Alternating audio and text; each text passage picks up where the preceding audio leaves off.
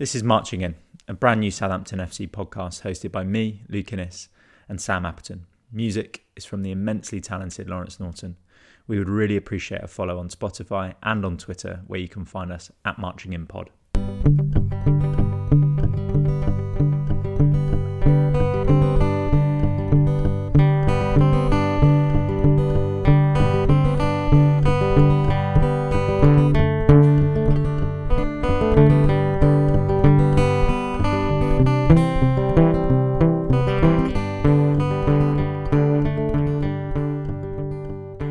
Welcome, listeners, to the first Marching In of 2022. Happy New Year. Not sure if you're still allowed to say that, but we'll go with it, given it's the first time chatting to all of you folk this year. I am joined by my co-host, Sam. Evening, Luke. How's it going? Been a while. It has been a while indeed. A lot to cover in today's chat. How was your festive period? Yeah, it was all right. Yeah, pretty chilled.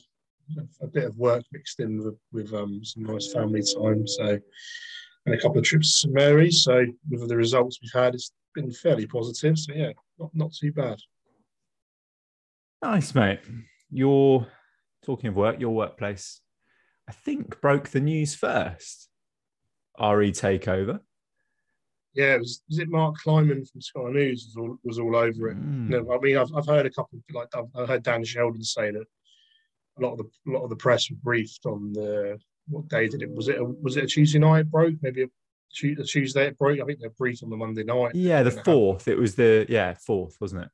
So it was just a bit of a whirlwind.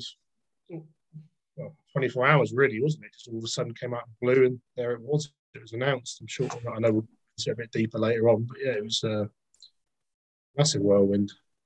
Had you had any kind of whiff of any news prior to that? Not at all. No, it was very much. I had a text off a mate and said, "Oh, you're getting taken over." Then my mate who does work with me said, "Oh, you're getting taken over." I had no idea about it, and yeah, very nice surprise. Yeah, it was. It was a great week actually.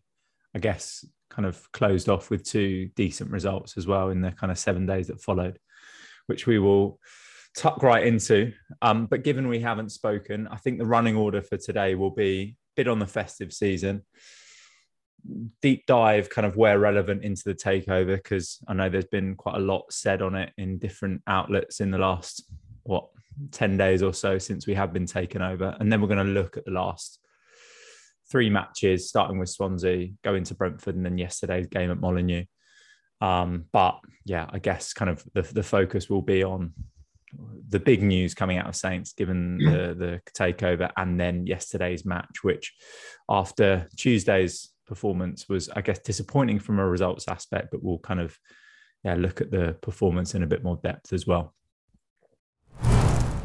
This podcast is supported by Peaberry Coffee, award-winning coffee based in Hampshire. Gerald and his team batch roast their coffee beans by hand, and the host of this podcast is a big fan. Check them out today at peaberrycoffee.co.uk. That's absolutely right. Been buying Peaberry for around a year now and would never go back to anything else. The current beans on rotation are the Colombian kind, Finca El Mirador. And for listeners of the pod, we are going to be running some listener competitions where you can win a bag of beans, a bag of Gerald's finest, should we say. But yeah, big shout out to Gerald and all the work he's doing, supplying coffee up and down the country now. So yeah, great to support a local business in Hampshire, and stay tuned for more. Let's start with that festive period then, Samuel. I guess we kind of spoke going into what we felt would be a relatively tougher window of games. I mean, I'm kind of even thinking as far back as Palace away. We played West Ham away in that festive period too, and Spurs at home. I don't think I'm missing any fixtures there, but all in all, pretty decent. None that went ahead. Anyway. Yeah, exactly. Yeah, and maybe we'll touch on the COVID situation in a bit more depth. But yeah, kind of 5 points from those 3 games I've listed. All in all, relatively kind of surprising but decent return.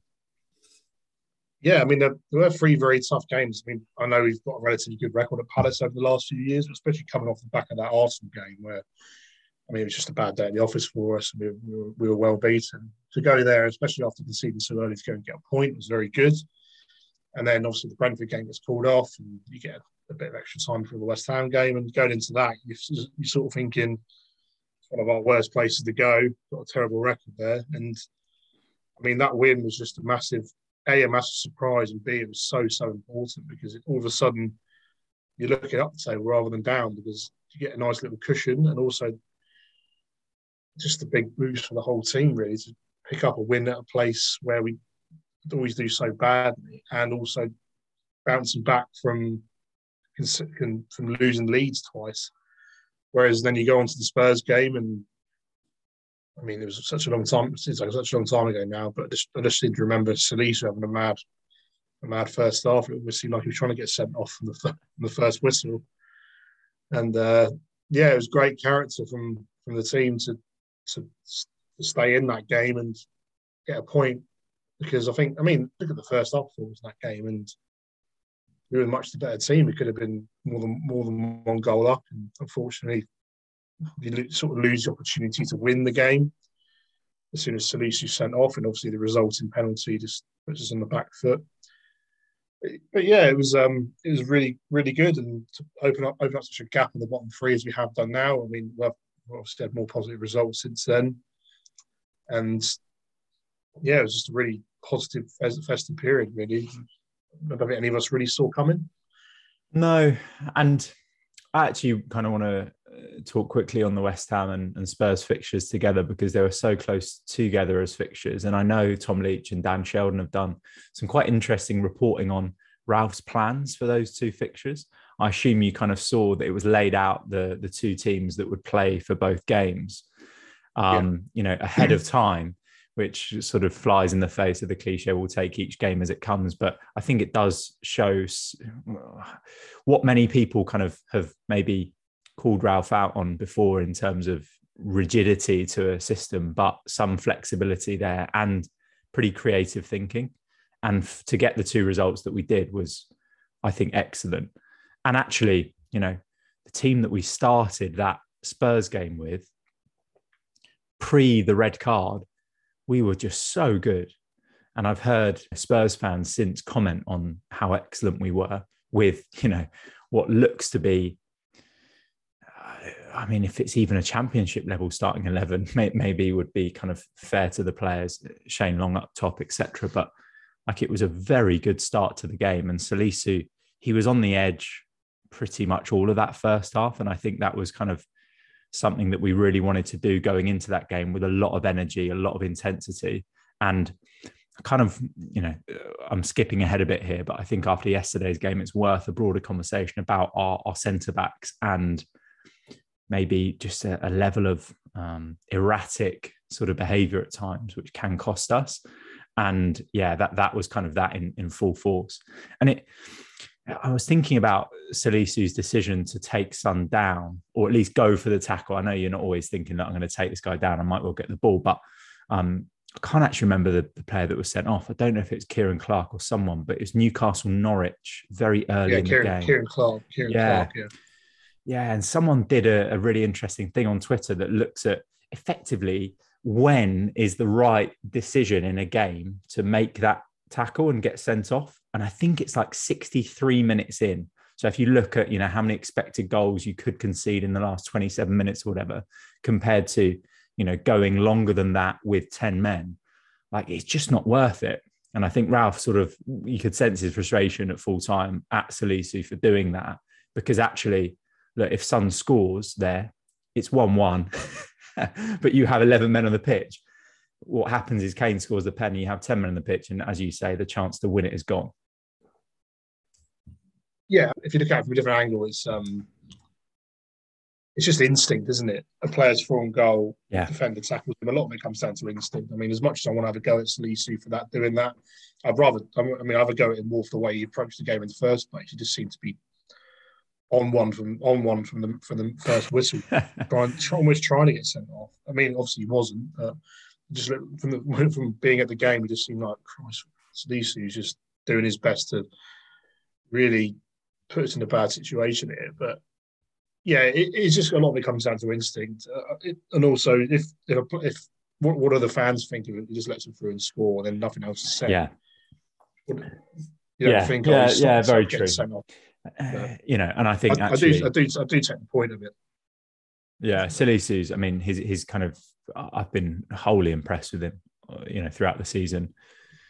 Of course, he may have those moments, but one of the things I think that makes him such a good centre-back is that if the ball is there to kind of be gone for, he will get it, and he's a very strong tackler. And actually, you saw that a couple of days earlier than the Spurs game, I think, against West Ham, where, again, I think people commented post that game about how well he dealt with Antonio. Anything more to kind of note? I appreciate, I can't think of the kind of run that followed that in the Prem. Was it that the Newcastle game got postponed post Spurs? Is that right? Yeah, so because there was chat, because they're going to play Everton on the Thursday, weren't they? And there was an Eddie Howe. I mean, he was after the Man United game when Wilson and St Maximin were both. Well, obviously Wilson's a bit more serious injury because St Maximin's back now, but he was straight on saying, I think it was in the post-match interview or press conference, and we probably won't be able to play a game on Thursday. So alarm bells are immediately ringing for our game on the Sunday. Yeah. It's not completely singling out Newcastle. Obviously, that was the situation we were in. It's just, it was reared its head, obviously, this weekend with the North London derby. It's just all getting a bit out of hand. And I don't, to be honest, as much people have a go at the clubs, I don't really blame the clubs. I blame the Premier League. They've allowed this to happen. They've allowed this to escalate. I mean, if you've got 10 COVID cases at a club and you can't field a side, fair enough. Call it off. But injuries are part and parcel of football. The African Cup of Nations we've known about for God knows how long. It's just not an excuse. It shouldn't be taken into consideration, but the clubs have just been able to get away with it because the Premier League have set these rules that they're quite loose, aren't they? They're just people are able to find loopholes. And I didn't know if we were to dive into COVID just yet, but I'm unfortunately. Let's do it. I think we can kind of spend a bit of time on off-field news, starting with COVID. And I mean, as you say, it's kind of pretty relevant given what's happened this weekend, and then we'll go into the takeover. But it is just a joke. That we are classing kind of injuries and things like AFCON within the Premier League rules to get a game postponed. And I know so much has been made online about our kind of the squad that we fielded against United last season, etc. It doesn't kind of need reiterating that. But we're in a situation where I feel like the Premier League may have to review that. I mean, do you think they're going to? They're getting so much shit right now. It's going to get out of hand because you're just going to run out. When all these games are going to get played, if they have this for another month, say, until AFCON's over, when are you going to fit all these games in? It's just going to be I mean, Burnley have got, 3-4 games in hand now? It's just mad. Yeah. Leicester, similar. I mean, it's just, like you say, it's going to become a real problem. And they've just sort of backed themselves into a corner. And the issue is, when you kind of announce that as a ruling and then it affects so many games, to now reverse that decision does seem like a pretty extreme injustice, I guess, for those future fixtures to come and when teams have been able to get them postponed. Yeah, I know we've had all the chat about Ralph and other managers saying that new signings shouldn't be allowed to play and rearrange fixtures. I mean, it's just not going to happen. I mean, because otherwise it just won't happen. I mean, as much as I think that Newcastle are sort of playing the game a bit and having it so they can probably have a stronger squad when we do play them in whenever the game is played. The rules just aren't going to be changed for it. Maybe mid-season in pre-season they might, but it's never going to happen mid-season where they completely reshuffle their rules just because clubs are taking the piss. Yeah, to be honest. It will be interesting to know. Well, we'll see what lineup Newcastle put out against us in that fixture compared to what we may well have faced a couple of weeks back. Right now, I guess the I mean, I'm thinking about, are we calling kind of Chris Wood an upgrade on Callum Wilson or St Max, who's played up top? I don't know, but obviously Trippier at fullback. But there's a lot of, it seems like a lot of animosity between Saints and Newcastle fans on Twitter right now.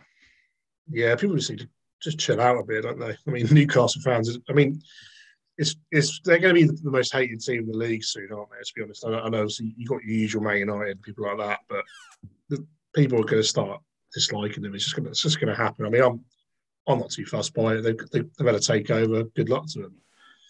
But yeah, it's Eddie. It's not a great look, but the Premier League have allowed it to happen. Yes, yeah, agreed. We will not kind of turn this into a rant on postponements, because I think most football fans feel the same on all of that. We will, however, turn our attention to the takeover, Sam. Solak's Serbian Saints go marching in. We have got new ownership, which, I mean, I guess we've sort of avoided talking about it, given it's been a bit of an ongoing story for 2-3 years since Gal's taken over, and the likelihood is that we were going to be bought. What are your kind of feelings towards who has bought us, and maybe what it will mean for the kind of coming few years under new ownership? Well, it's an interesting one, because it's never going to be a Newcastle situation where we're going to be able to chuck money at things now. I think we'll obviously sort of carry on in a similar vein to what we are now, but probably be able to compete a bit more than we have been. I mean, we've sort of been shopping in the bargain bin for a while. Maybe this will sort of take us into the next level, and maybe we can start looking to compete with clubs like Everton, like Leicester, maybe for certain players, and try and push on.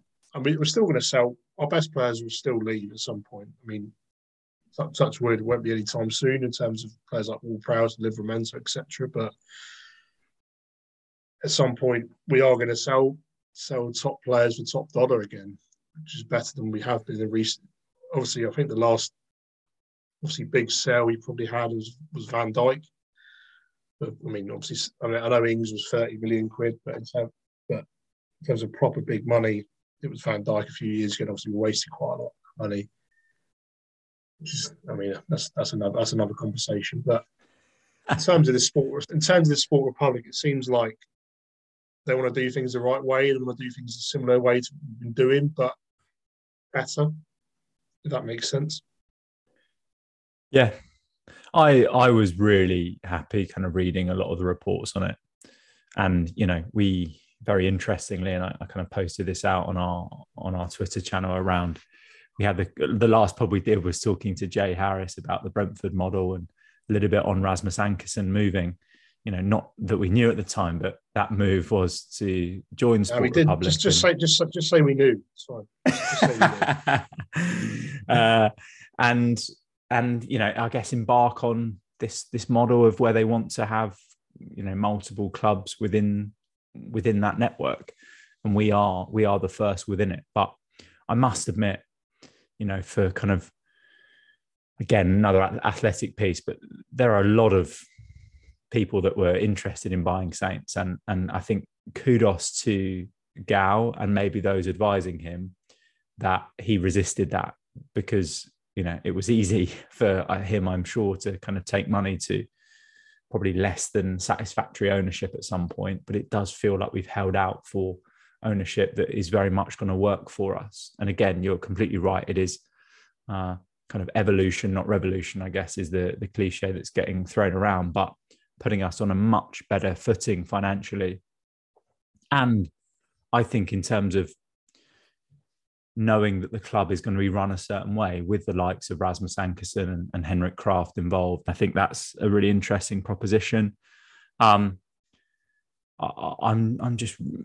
think the vast majority of Saints fans are really happy with this, and so we should be. Like, it's kind of a new era, and one that we don't kind of have that lingering thing of, shit, we could get bought by someone awful, or similar ownership to what we've had in the last few years, where we've just seen no investment. or we could plummet financially. And I think that's the kind of really positive thing. Like we've been bought by what seems to be a really solid, credible group of people. I just hope now that we can invest a little bit more in the playing staff. But you're completely right. We'll undoubtedly have to still sell our best players. That's the sort of club that we are. And I think Ralph has even said as much. You know, the new ownership isn't going to mean that we don't sell our best players. And unfortunately, that's the kind of model within which we exist as a football team. But, you know, the rumours, and I think it kind of makes sense to maybe pivot into a little bit on the transfer window in a sec. But the rumours now that we may well be going, you know, for Broja and Dean Henderson and kind of other relatively solid names, I think does prove that perhaps we have turned a bit of a corner in what we can invest. Yeah, and a lot of credit has to go to Martin Semmens and Toby Steele as well. I mean, I've been quite impressed with them over the last, I'm trying to think actually how long they've sort of been in front and centre, really.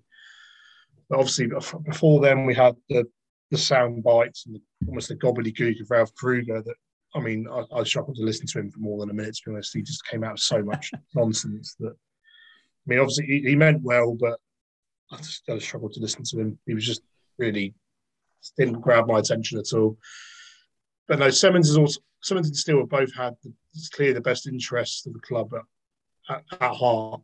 And that's sort of testament to them, as they've obviously been a big part of this takeover, and obviously they've been kept on at the club as well, which is a positive. But the fact they've not let any sort of charlatan or someone like that, I mean, as you said about the piece of Dan Sheldon, there were so many people that were interested in I think it was it a fake billionaire was interested? All sounds very Portsmouth 2009 for me. But yeah, full credit to them for getting the right. Well, obviously there's still a sense of not knowing what's going to happen with this, but all signs so far are positive, and yeah, credit's got to go to them for that as well, because you couldn't give it to anyone, but they waited for the right people, and it's been the takeover's been an elephant in the room for, as you said, the best part of 2-3 years now, and it's good to A, finally get out of the way, and B, hopefully got it out of the way because we've got the right people in. Yes, and I think you're completely right on Martin Semmens. I think he continues to impress me. And, you know, interviews he's given in pretty much the whole of his period with the club, I think he's always relatively open. And I don't know, I think you are occasionally a bit suspicious of someone who speaks so well and can give a good answer to every question, but he does seem like a very smooth operator. And I think the fact that he is being kept on, and I know there's kind of a bit of a separation between the ownership group and the day-to-day running of the club, which will continue according to reports that I've read. So it's not necessarily like, you know, it would be kind of immediate change if Martin Semmens wasn't rated, but I get the feeling he will be kept on. And I think even last summer there were some links. You know, it was kind of bizarre to talk about someone like Semmens being linked to bigger teams, but I know there were clubs interested in him. I think United was also linked as a club that had, you know, been impressed by what he'd done. And obviously, you know, that there are kind of meetings between the leadership at clubs when it comes to things like COVID rulings or Premier League rulings that these people will mingle and interact. So I think his stock is pretty high. Just on the kind of financial construction of it all, we obviously took out that relatively sizable loan during COVID. My understanding is that kind of won't be paid back initially. There are penalties in place to kind of prevent, you know, us doing that. And yeah, I think Dan Sheldon articulated this pretty well on different podcasts that he was on, but rich people don't mind debt, and actually, you know, investing money that you could kind of put into the club rather than just paying off debt is probably their preference. So they'd probably rather invest within the club initially rather than just cover debt. So I think that there's just many things that are starting to make sense about the structure of the deal. And obviously in Dragan Solak, he was there on Tuesday night. It was great to see him there, because sort of sometimes think maybe the money man won't be front and center of club matches, etc. But just great to see him there. And I think all of his money seems well accounted for, which, as you say, when you come to look at things like fake billionaires and people that don't exist down the road coming to buy clubs. Like it just is a little bit reassuring that we have someone like that with money who's willing to invest and partner with people like Rasmus and Henrik Kraft. We'll touch on the transfer window. A lot of conversation around Broja across the last 3-4 days. And even to the point that the club released a statement, didn't they? With kind of quotes from Hassan Hüttl saying, look, we know there's a lot of speculation around Broja at the minute. This is the manager's thoughts, etc. Like, yeah, what do you think? Not that I'm expecting you to get this right, Sam, but what do you think is going to happen here? What's your gut feel? I think it's all a bit easier just because of how well he's been playing the last few weeks. Because people just need to take a bit of a step back and sort of think he is going to be on loan with us until the end of the season. I realise he's going to get publicity because he's playing so well. I think a lot of this publicity is to do with Lukaku's struggles at the moment at Chelsea, where that Chelsea fans are looking at Broja and thinking he's doing so well for them. Why are we not? Why is he not here when our record signings is playing so poorly? So I think he's going to be with us at the end of the season. I think it's going to be a bit more just review it then, to be honest. I mean, as much as I'd love, if Saints came out tomorrow and announced we've signed Armando Broja for a 4-year contract for such amount of money, it'd be brilliant news. But as it stands, it's sort of, we've got him in the season. He's been excellent as long as he can keep showing out really good performances and scoring goals. And yeah, it's going to be a win-win for everyone, really. I mean, if he does go back to Chelsea and tries to impress, then I don't see why he can't do well there. But it may get to a point where they look at it and think, we've got this arrangement in place for Livramento. Where, obviously we hope he doesn't go back to Chelsea. But do we do a similar thing with Broja and just get him to go to Southampton and play every game in the Premier League? And if he does that well, have a buyback on him and do the same thing again. But also, as people have said, there's going to be other people sniffing around him in the summer.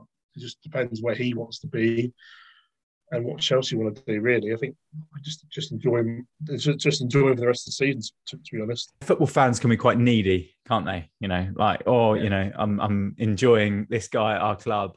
I need to know kind of his future, and I need to know if he'll be our player longer term.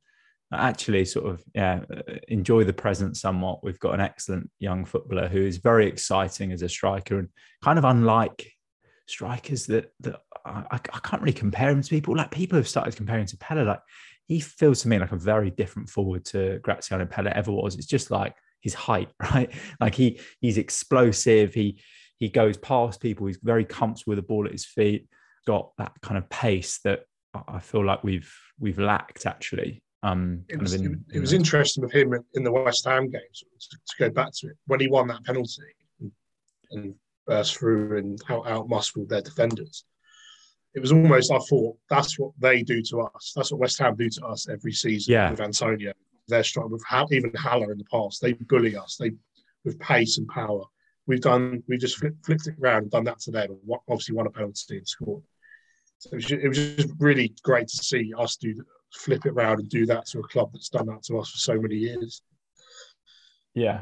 And I don't know, I just feel like I still feel like we need to be patient with Adam Armstrong, and my feelings towards Che Adams, and I feel like actually it's just really kind of wise in terms of how we reinvested some of that money with Danny Ings. I appreciate Broja's on loan. I assume the kind of wage structure there is that we're paying the majority of that, if not all of it. But kind of to invest in those two forwards, I feel like we've got a really nice blend of options as a front three now, of which, for me, as it stands, Armando Broja is the best of the three, and we can't really leave him out.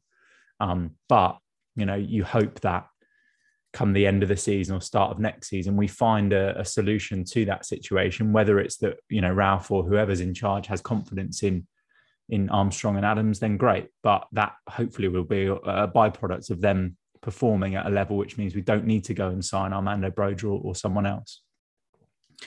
I think makes sense to very quickly touch on the keeper situation, which no doubt, given yeah, I don't want to have like a knee-jerk reaction to what happened yesterday, but I feel like, and we've spoken about the goalkeeping situation many a time, that it does need to be addressed. Dean Henderson are rumoured to have stormed out of training this week. Yeah, kind of what do you think will happen here? Do you think we're going to invest? I mean, we obviously extended Caballero's deal, but yeah, what do you think we should do around this window, if anything? Oh, the goalkeeper situation. Been here I think we've been here a few times already this season. I just find it quite funny that a player might have stormed out of Man United training to try and join Southampton. But yeah, it's again another elephant in the room. I mean, this room is just full of elephants, and yeah, it's been a problem for a while. We've not been able to nail it down of the goalkeeper situation. I mean, we'll touch on yesterday's game in a bit.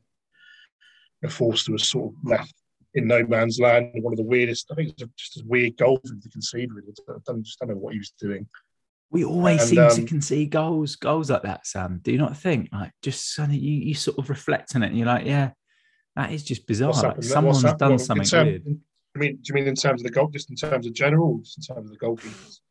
I mean, there's normally something the goalkeeper's done that's a bit odd, and you're like, I don't think a really good goalkeeper does that, or we concede if we've got a good goalkeeper in net.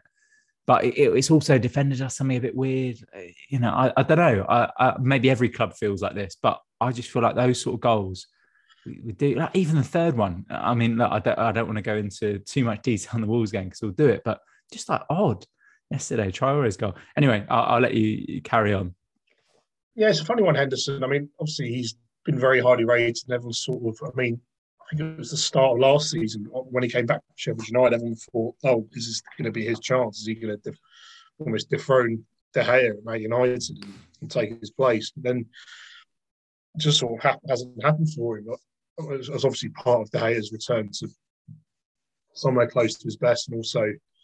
I saw a couple of times last year. I saw Henderson. He just didn't look that great for United. I mean, probably a byproduct of the fact that he's not playing week in, week out like he was for Sheffield United for the best part.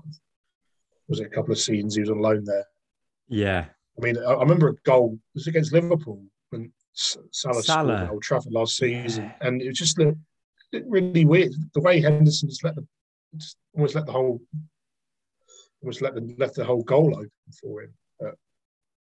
He would still be a massive upgrade in what we've got. I mean, Forster's clearly going to go at the end of the season, which I find odd that if Forster is going at the end of the season and McCarthy, I mean, there's this mysterious new deal that McCarthy's apparently signed, which has never been announced. Same with Jack Stevens, never been announced. But apparently it's happened. If McCarthy is staying for another 3 years and he is fully fit now, why is he not coming back into the team for Forster? As much as I think Forster's probably a better goalkeeper on his day than McCarthy, if McCarthy's staying at the club and Forster isn't, and you've also got Caballero in there now, why is McCarthy straight back into the team? As much as I don't rate McCarthy highly at all, it seems a bit odd to me.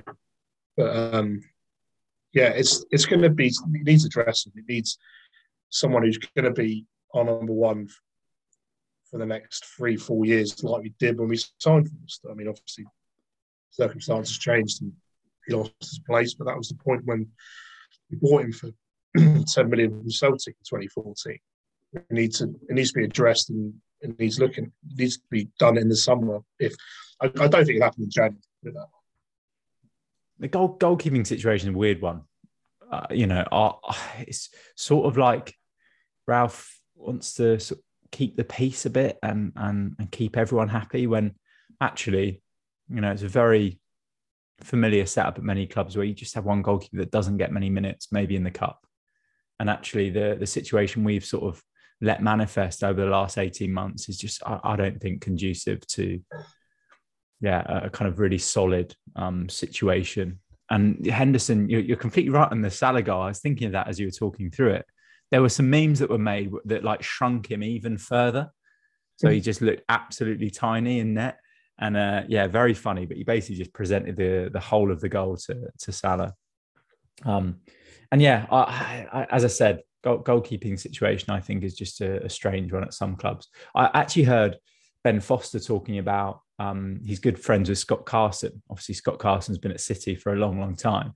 Him and Edison are like, there's a huge bromance that's going on between Scott Carson and Edison. And like they sit together, they like room together. Like Edison just loves him, as in awe of him. It's just something about that setup with goalkeepers that is a very interesting one. And no others have talked about the kind of certain psyche of goalkeepers that you need to make it. But yeah, there's just something peculiar about our setup. There normally is something peculiar with most goalkeeping setups, but we do need to address it. And whether it's Henderson or someone else, I think we need a new number one, because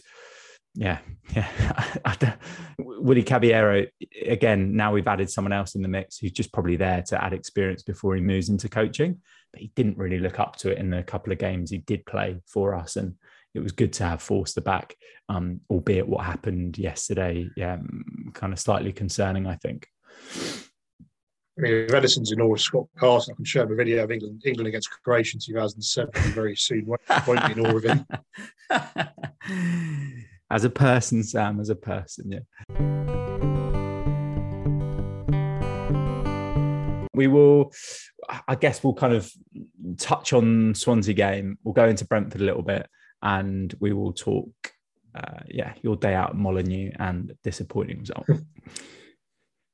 Cool. So the Swans game, I mean, I was watching this on BBC Wales. I don't know if you were doing the same. SD, BBC Wales SD, yeah. SD, very much SD. Very much SD. Sort of bizarre commentary and punditry team, which I think many have spoken about. We were kind of bossing that game, and then sort of you feel like you're getting somewhere with Jan Valery, and we didn't comment on his performance against Spurs, but he played as a right-sided centre-back for the majority of the game, and fair play to the guy, put in a hell of a shift and a pretty decent performance, but get sent off. The game completely changes. It just felt really good to come away with progression. I mean, when they go 2-1 up, and again, like the editing team or whoever was putting together the cameras at BBC Wales, it kind of cuts to El Yunusi putting the ball in the net, and it's sort of like, is this a bit weird? Like, obviously no fans. The whole game was slightly strange on the whole, and for a lot of, I guess, moments and events in a game was quite a shit game. For 120 minutes, for a 3-2 win from down to 10 men, come back in extra time, Shane Long winner. There's a lot of great stuff to talk about, but probably not worth going over in too much detail. Anything to add to that?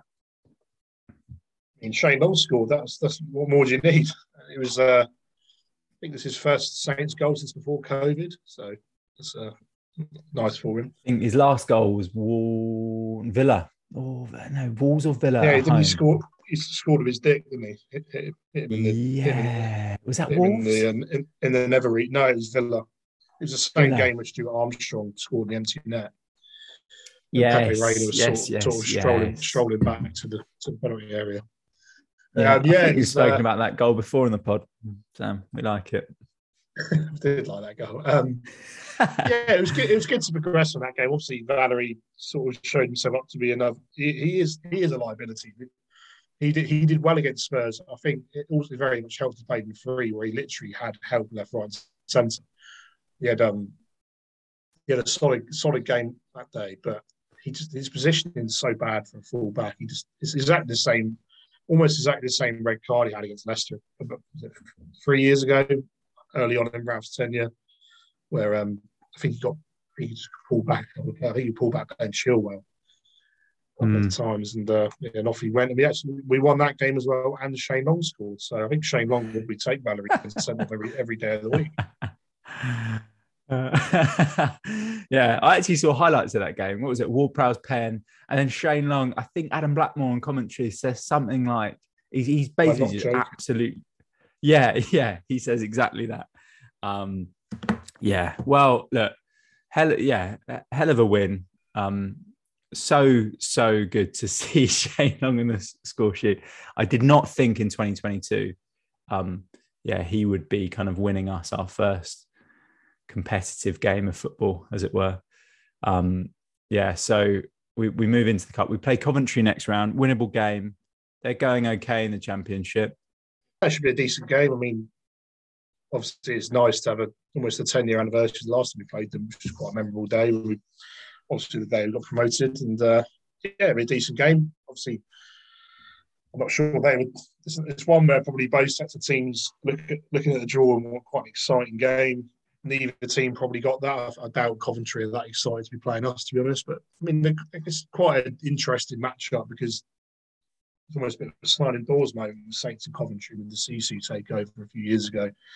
Obviously, they were very interested in buying us, and then before Marcus Lever took over Saints, and ended up in Coventry, and they were just a terrible owners for them. And obviously, we got very lucky with Marcus. It was almost, as I said, a sliding doors moment there. Similar size club to us, similar stadium. Obviously, they've fallen on hard times the last few years, whereas we've gone from strength to strength. Yeah, it'll be a decent game. Mark Morgan's got them playing very, very well. So obviously, we expect to go free, but it won't be easy.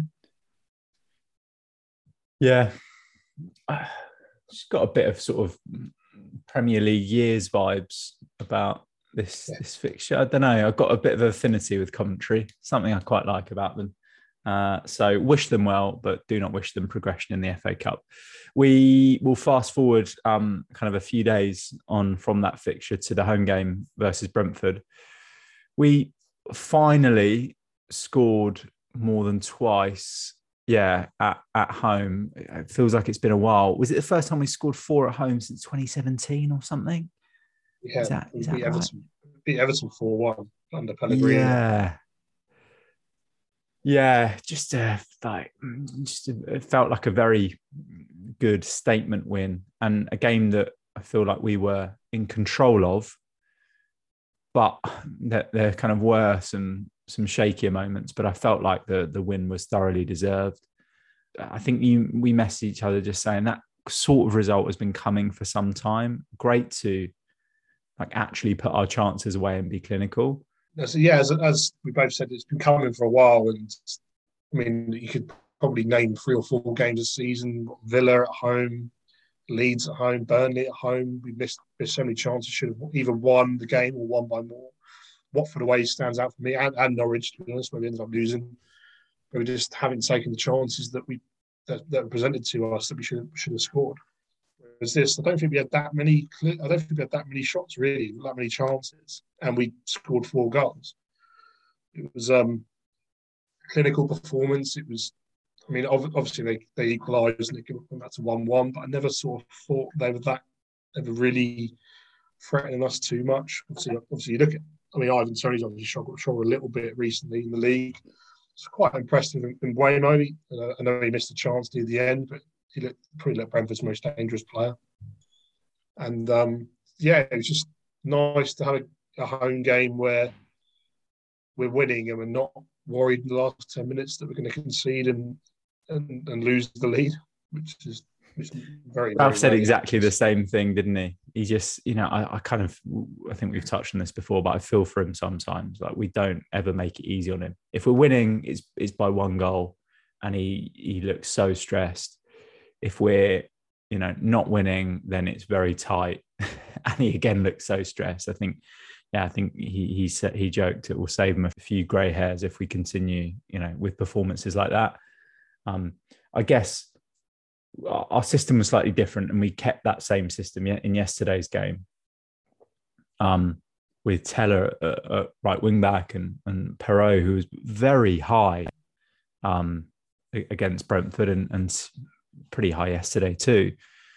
I appreciate it didn't work out so well yesterday, but I thought Diallo, Romeo and Ward-Prowse and Diallo in particular against Brentford were exceptional. I think we're starting to see a bit of a player coming through with Diallo now. I appreciate he didn't get his goal, which is a bit of a frustrating one, but him and Ward-Prowse and Ward-Prowse, a lot's been made of, his kind of lung-busting run to deny, I think it was Visser close to the end of the match, 82nd minute. Just put in a hell of a shift. I know he had to revert to right wing back, but I think it could have been his best performance of the season for us. Best performance, maybe even in a Saints shirt. He seems to be finding new levels with what he's not just doing from set pieces now, his on the ball sort of value to us and his ability to thread balls between the lines and get that ball into Broja and Redmond on Tuesday night was excellent. And I just thought, reflecting on this, maybe kind of, I don't know, underappreciated how much he's developed as a player in the last 12 months. Yeah, he was outstanding. I mean, it's just almost like he started the season slowly. I mean, I think it was a combination of things. I remember hearing he had a bit of illness at the start of the season, but he was still playing. Obviously, then he sort of had it curtailed a bit with his 3-game ban. There's maybe other factors. The team weren't quite gelling, but the last month and a half, 2 months, he's been outstanding.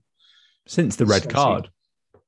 Yeah, since the red card. Especially, remember the Villa game at home, he was outstanding as well. And yeah, he's really come on. Obviously, I'm sure we'll get onto it in a bit about yesterday's goal, which I'm looking forward to that. And just in terms of the general play, it's just been outstanding. I mean, I was so impressed. I mean, with that last-ditch tackle, as you mentioned, and he just ran the game. We've been crying out for him for so long, and now he's really adding that string to his bow where he can completely run games, really. And it's great to see, and he just set a great example to the rest of the team, who seem to drag them along with him.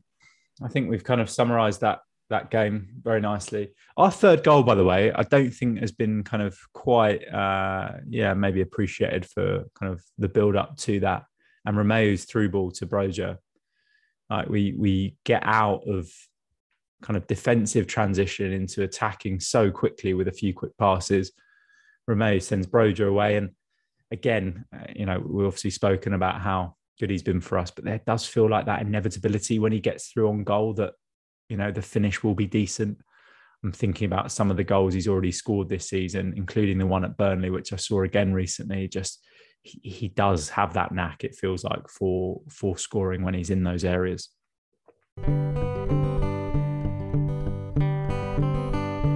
We will talk about yesterday's disappointing result, and you were there, Sam. We're naturally going to talk about many things within the game, maybe spend the last section of the pod just on this now. You can kind of give me your overview, but I also want you to talk me through how you see that free kick and where it ranks in terms of potentially all-time greatest Premier League free kicks. Yeah, I mean, in terms of the game, it was, I'll get onto the Ward-Prowse free kick a bit later, obviously chronological order-wise. I'm never a lover of the term never change a winning team, because I always think it's horses for courses. You need to adapt to the opposition you're playing against. Wolves play have a lot of their play through their wing backs, obviously through Semedo, and in terms of not having a natural right wing back yesterday for us when we're playing a free, I just don't think it worked at all. I remember Ralph saying that Walker Peters probably wasn't ready to play yesterday, so I'm not sure why he was on the bench if he is ready. I know obviously in terms of having a full squad and players out already. Just to come in on that, Sam, sorry, just to come in on that, I found that bizarre. Like I was kind of thinking through the lineup in my head. We'd had KWP pictured in training, I think maybe 2 days in a row pre the game. Like I just was so sure, he's one of our most consistent performers. And, Wolves are a decent side. I was really surprised to see that unchanged. And I actually thought that he could probably be more effective as a right wing back than he is as a right back. I know that's not always the case. You kind of push someone further forward, but I was really surprised to see Teller there. And I my feeling is that Teller struggled. Yeah, he didn't have any impact on the game at all. I can't really remember anything he did in the game, to be honest. And Mr. Sitter. Yeah, he did. It was given offside though, was it? I mean, was it? Wasn't. It was given offside. But it wasn't offside. Okay, so yeah, I saw it back, and the lino raised his flag. But if he scores, then it goes to be out. It's a goal. It's just a strange one. I mean, as much as we played well on the Tuesday, you sort of look at the Wolves game. It's a very, very tough away game. We've got quite a poor record there over the last few years, and they've just been a very good side this season. I thought they'd struggled after Nuno left in the summer and Bruno Lage came in, but they arguably been even better. I mean, And I think yesterday probably one of the only times they've managed to score more than once in the past few months. But I was impressed with Wolves, especially with players like I know Neves was missing and they had a Davidson playing as well, didn't they? But no, they were a good side, and I mean the penalty probably could have gone either way. I think there was a shout for us having one. I mean the kick on Romeo didn't really get looked at, did it? I mean I'm not sure if it was a penalty. I mean it would have been quite a soft one. Thing, I guess let's kind of pause on the penalty decisions with theirs, and I think theirs was a penalty. I think Bednarek fouls him. My issue is it is a penalty, but is it clear and obvious in terms of actually overturning the on-field decision, which they've seemed to have made quite a big thing of this season? Where look, maybe the referee should have given a different decision, but there's not enough in it to actually overturn that call. They looked at it. It took ages. Yeah. It just felt like such a long time. And I mean, as soon as the ref, even before, I know people say, "Oh, we'll go to the screen and it gets overturned," which is There's no point in the screen anymore, is there? Like, what's the point in the screen now? I'd love to. I mean, it's never going to happen. I'd love to hear the conversation. We go to the screen. Is it the ref? Is it the VAR guy saying you should change your decision, or do you have a look anyway? Is that basically what they're saying? Yeah, as soon as it starts taking a while with a decision in the ground, it's you're in a bit of trouble. And I mean, Forster probably couldn't have made the Jimenez's penalty any easier for him. He seemed to dive out of the way before he even hit it. Just laid down Jimenez, to the side. I mean, there's always scores against us anyway, Jimenez. So it wasn't surprised. Yeah. And quickly on the Romeo one. Sorry, Sam. Just on the Romeo one. No, you say, Wolves' first penalty. You're right. If that was you were going to say, that were you going? I think it was their first penalty since we played them at St Mary's last season. Might be worth checking, but it was their first one since we last played them. Never scored. Yeah, that one. What was I going to say? Romeo's one. You've seen them given. You have seen them given, and I think Ralph was more incensed than the players, and that for me was a bit of a bizarre one where actually maybe if the players make a bit more of a thing of it, like, Moutinho was in the ref's face as soon as what happened with Bednarek, the Bednarek incident occurred. Could we have made a bit more of it? And I think that, I don't know, occasionally we can be a bit naive in those situations. And I think we've certainly got... A little too nice to referees. Yeah, I would have just gone mental. Like, when you take a touch and the other player's gone to kick it, but kicks you. Like it is a foul, but it harsh to give, but probably is a foul. I just don't think we made enough of it. Yeah, definitely. I mean, sometimes I don't know if that will have any influence on the VAR, but just maybe be a bit more savvy, but is what it is. I'm not screaming. I'm not that bothered. It wasn't given as a penalty, but I've seen, as you said, them given. Yeah, agreed. And I guess we go in at half time 1-0 down, but I've touched on the Teller chance, and obviously it turns out that it's onside. Salisi misses a relatively big header, which I don't know if it falls to maybe a Broja or kind of someone who's used to being in those situations. Maybe they do head it down and make it a bit tougher for Jose Sarr, who's proving to be a really good goalkeeper in the Premier League. But that seems to be a really big chance. Those two combined as we go into half time, in a tough situation. We change the system, don't we, at half time? But it's, again, not Walker Peters that comes on. We shift Bednarek to right back and Adams comes on for Diallo. That's the switch, isn't it? Yeah. Didn't really get the Bednarek. I know he set up a goal, but just don't get the whole Bednarek at right back thing. I mean, I barely understand the Bednarek at centre back thing, but I don't really get the. Well, I said that we might talk about this because I don't know. Like Lianco, I think has his qualities, and Ralph's come out and sort of praised him and his development. But I feel like we have three centre backs that are actually a bit of a liability. Like if you look at the three of them in the cold light of day, all three of them, I feel, have a clanger in them. Bednarek is erratic with the challenge. Salisi, we kind of touched on, him being on the edge at times. I don't know. I never feel so comfortable with any of them.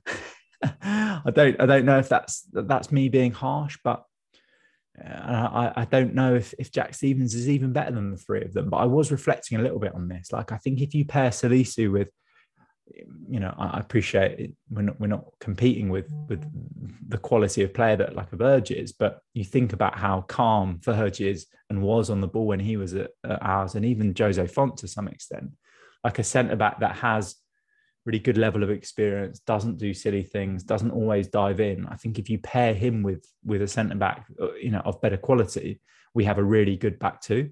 But as it stands, the three of them, I'm just always a bit concerned that something bad will happen.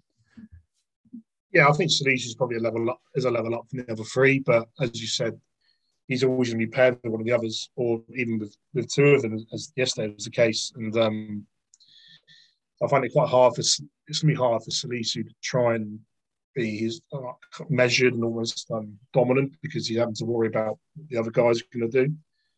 And Bednarek's had a ricket in him for a while. Leandro just looks, I mean, at times it looks okay, but just weird things, and you always think he's going to dive in or do something very, very bizarre.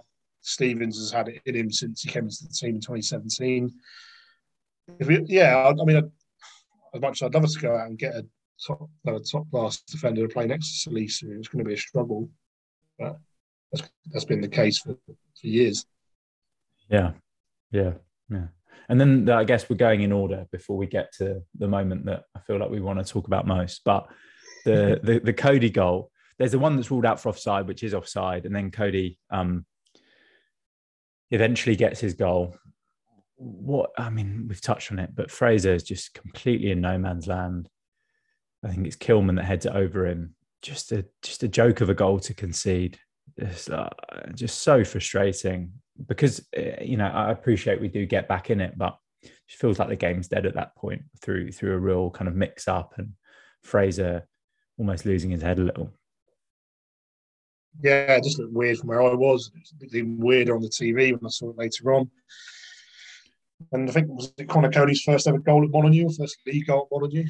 Which, I mean, if you haven't scored a goal somewhere, or haven't scored for a while, step right up as the third goal, third goal, Troy. We'll let you have it. Yeah, he didn't even used to go up for corners and stuff, did he? I think his heat map sometimes he literally wouldn't cross the halfway line. On the Adama Traore goal, I was watching it, not really know. I knew Traore scored because I watched the game back today actually. And the chance he had before, I was like, okay, here's the goal that he scores, that he smashes in. We gave him one sniff that he blazes over like a bit of a joke, and then we ultimately do let him through. Sam, we've been talking far too long, and we've kind of flirted with it, but we've danced just how good. Yeah, we've danced around it. Just how good was that free kick? I'll be honest, I feel a little bit shortchanged, because I probably witnessed one of the best free kicks in Premier League history live at Molineux yesterday. I didn't when it went in. I didn't realise how good it was. Because of the angle you're at Molineux along the side. It sort of looked like, because it was so far out, and he tried it about 10 minutes before when he tried to catch Jose Sá out at his near post. It just didn't go right at all. Went wide. It wasn't great. But when it went in, you sort of went, what's just happened there? Has it been surely that's been deflected, or what's happened? And then I had sort of messages coming through saying, oh my God, what has he just done? I think some words to that effect, really. And it's just ridiculous. I mean, the power he gets on it, the swerve, and it's not a standard Ward-Prowse free kick with the whip. Obviously, Jose Sá probably stood in his goal thinking, oh, if he's shooting there, he's going to try and whip it in the corner. But he just goes completely against type and blasts one. It's just like a knuckleball. I'm trying to think of a free kick from that far out that I can compare it to. Maybe Ronaldo against Arsenal in the Champions League, and sort of wasn't quite as powerful and quick as that. But in terms of the range it was at, I can't really compare. There's not really many I can compare it to. No, there's one in the Bundesliga. I will need to try and dig it out, but that I feel is kind of the closest that I can think of that is from as far out. I don't know who it was from, but in terms of Premier League free kicks, I think you're completely right. And firstly, I very much appreciate you being honest about your view and what you thought happened. Takes a big man to do that, Sam. But I think when I first saw it, I sort of thought the same. I actually thought, because the ball moves almost as soon as it gets past the wall. So you think, actually, you're completely right. You think maybe it has taken a nick, but the angles I've seen it at, just unreal. And I think he touched on the fact he was messing around midweek with some free kicks from further out. And it's just not his normal technique. And to be able to do that with such power, it just absolutely flies. And yeah, I mean, Jose Sá is obviously kind of sizing up the free kick as he's taking it in the area pretty much near where the ball goes in. And for him to get so much power and venom and for it to be basically unsavable from that far out, I don't really think I've seen a free kick like it. I'm trying to think of great Premier League free kicks. Obviously, the Ronaldo Portsmouth one, springs to mind. I think there's a Dimitri Payet one where it sort of looks like it's, is that the one where it looks like it's going over and then just dips in? Yeah, there's obviously many great Premier League free kicks, but you've got to add it to at least the top 5, in my opinion, and maybe we'll get kind of some sort of compilation over the coming week after what he's just done. But again, he's reaching new levels. It feels like, not just in his game, but now with his set pieces, which felt like it was unachievable given how much of a kind of expert he was already.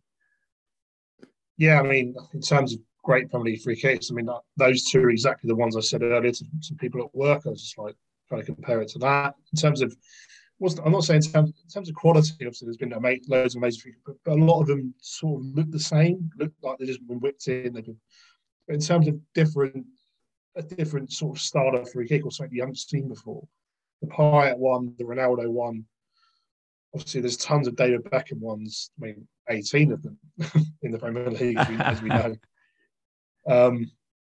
It's just, I can't really, I mean, it's going to be replayed for years, isn't it, that free kick? I know it's a shame it wasn't in a winning or at least a drawing cause, but it was just ridiculous. I mean, he's genuinely the best, as it stands. It's mad that he plays at Southampton, and he's genuinely the best free kick taker in the world at the moment, which is crazy to say. Yeah.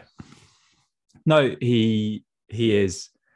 And I don't know, you touch on the fact it's consolation goal, but I think without that happening yesterday, we're probably a little bit more kind of downbeat coming on here to talk about Saints in the games.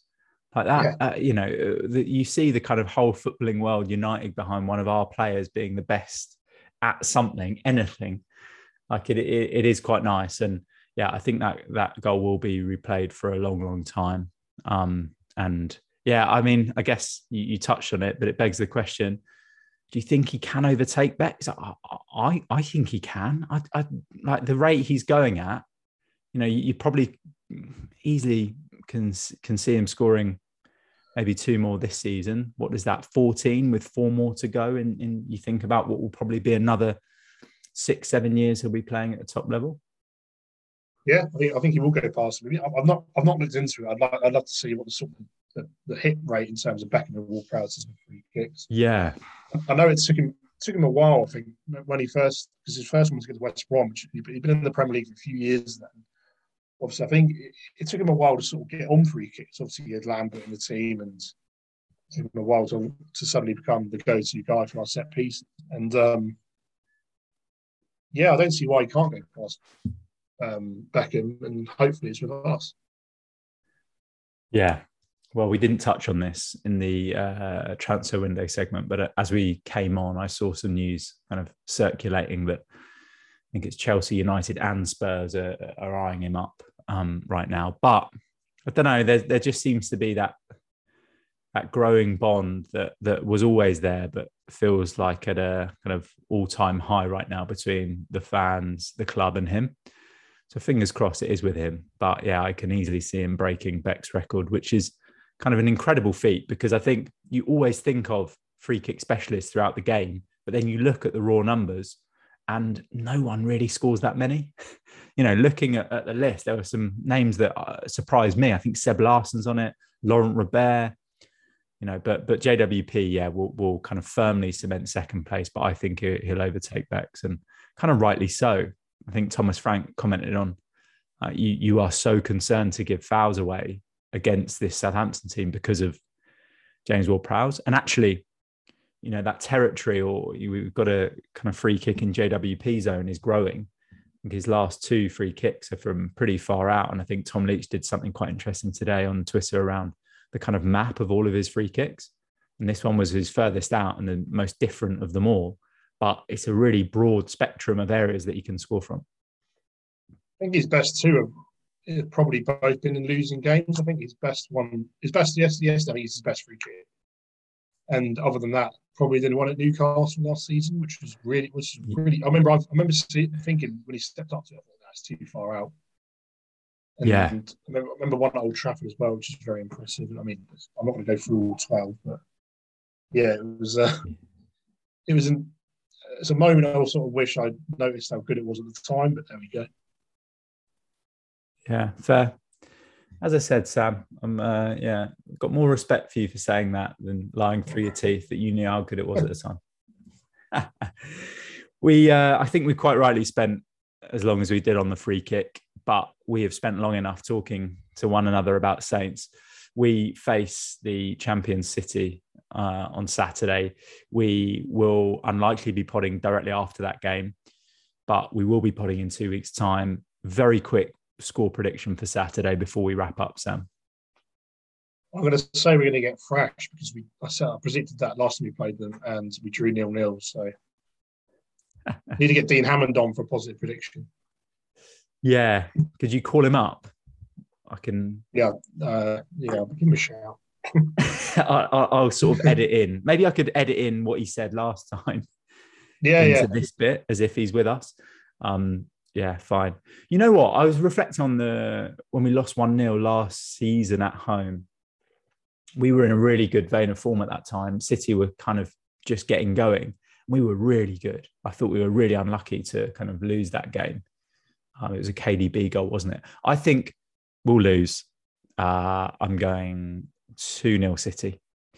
Just the control they have right now is unreal. And unfortunately for the Premier League, the title race is beyond over, it seems. So, yeah, I think they'll continue with their unreal run with a 2-0 win. Samuel, it's been an absolute pleasure to talk through a lot. And as I kind of said to you beforehand, it would be a bumper pod to kick off the year. We've gone through the Christmas period, take over our most recent games, but I feel like there's a nice kind of atmosphere around Saints right now. Fingers crossed we get over this tougher run with not too many embarrassing results. I think we've got, what is it, City, Spurs, then United, or United, then Spurs? City, Spurs, and United, yeah. Unless there's any rearranged games in there somewhere. Yeah, fine. All right. Well, we will kind of look back on some of those fixtures next time we meet. But listeners, thanks for staying the course, and I look forward to speaking soon, Sam. Oh, cheers.